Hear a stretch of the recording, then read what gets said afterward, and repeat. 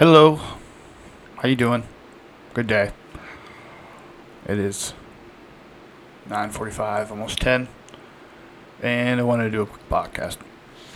Just got back from karate not too long ago, and I'm struggling. My back's hurting, it's causing me problems, causing me to not pay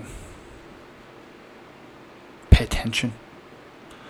Found myself zoning out a couple different times. I don't know. No good. So,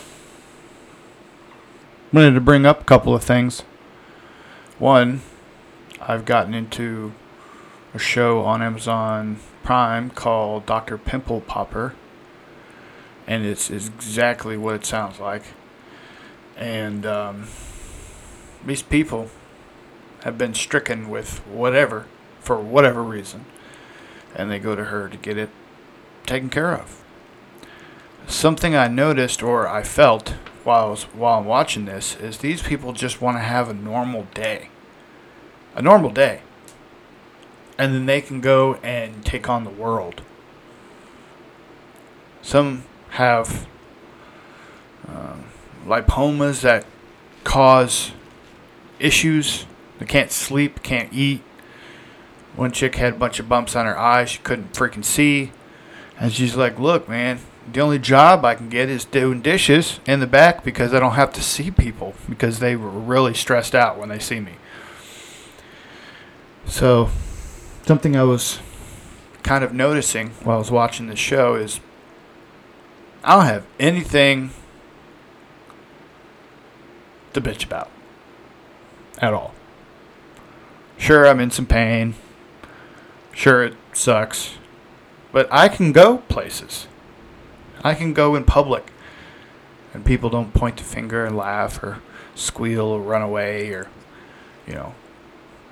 because of a growth on my face. This dude had like 3 pounds of shit growing on his nose.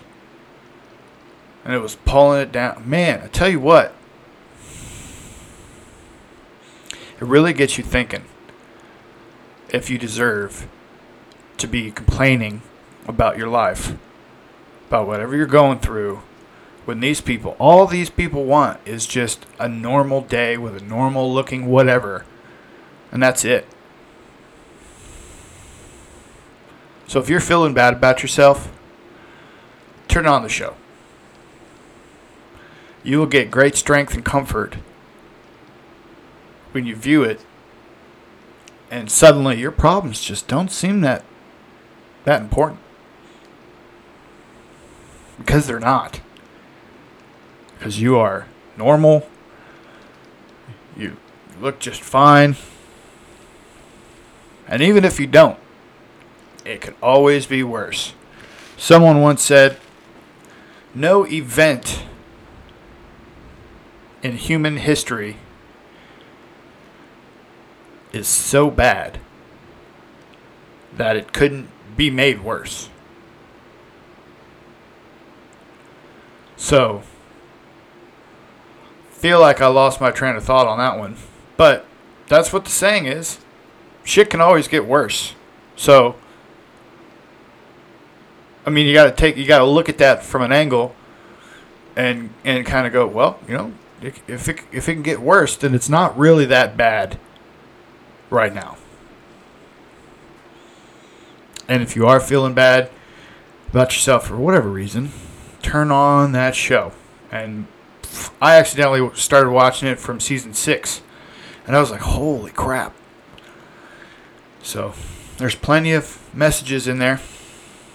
Which, boom. So, there's one other thing. Why do we put up like almost successories, I would say. Successories. Like things that help motivate us.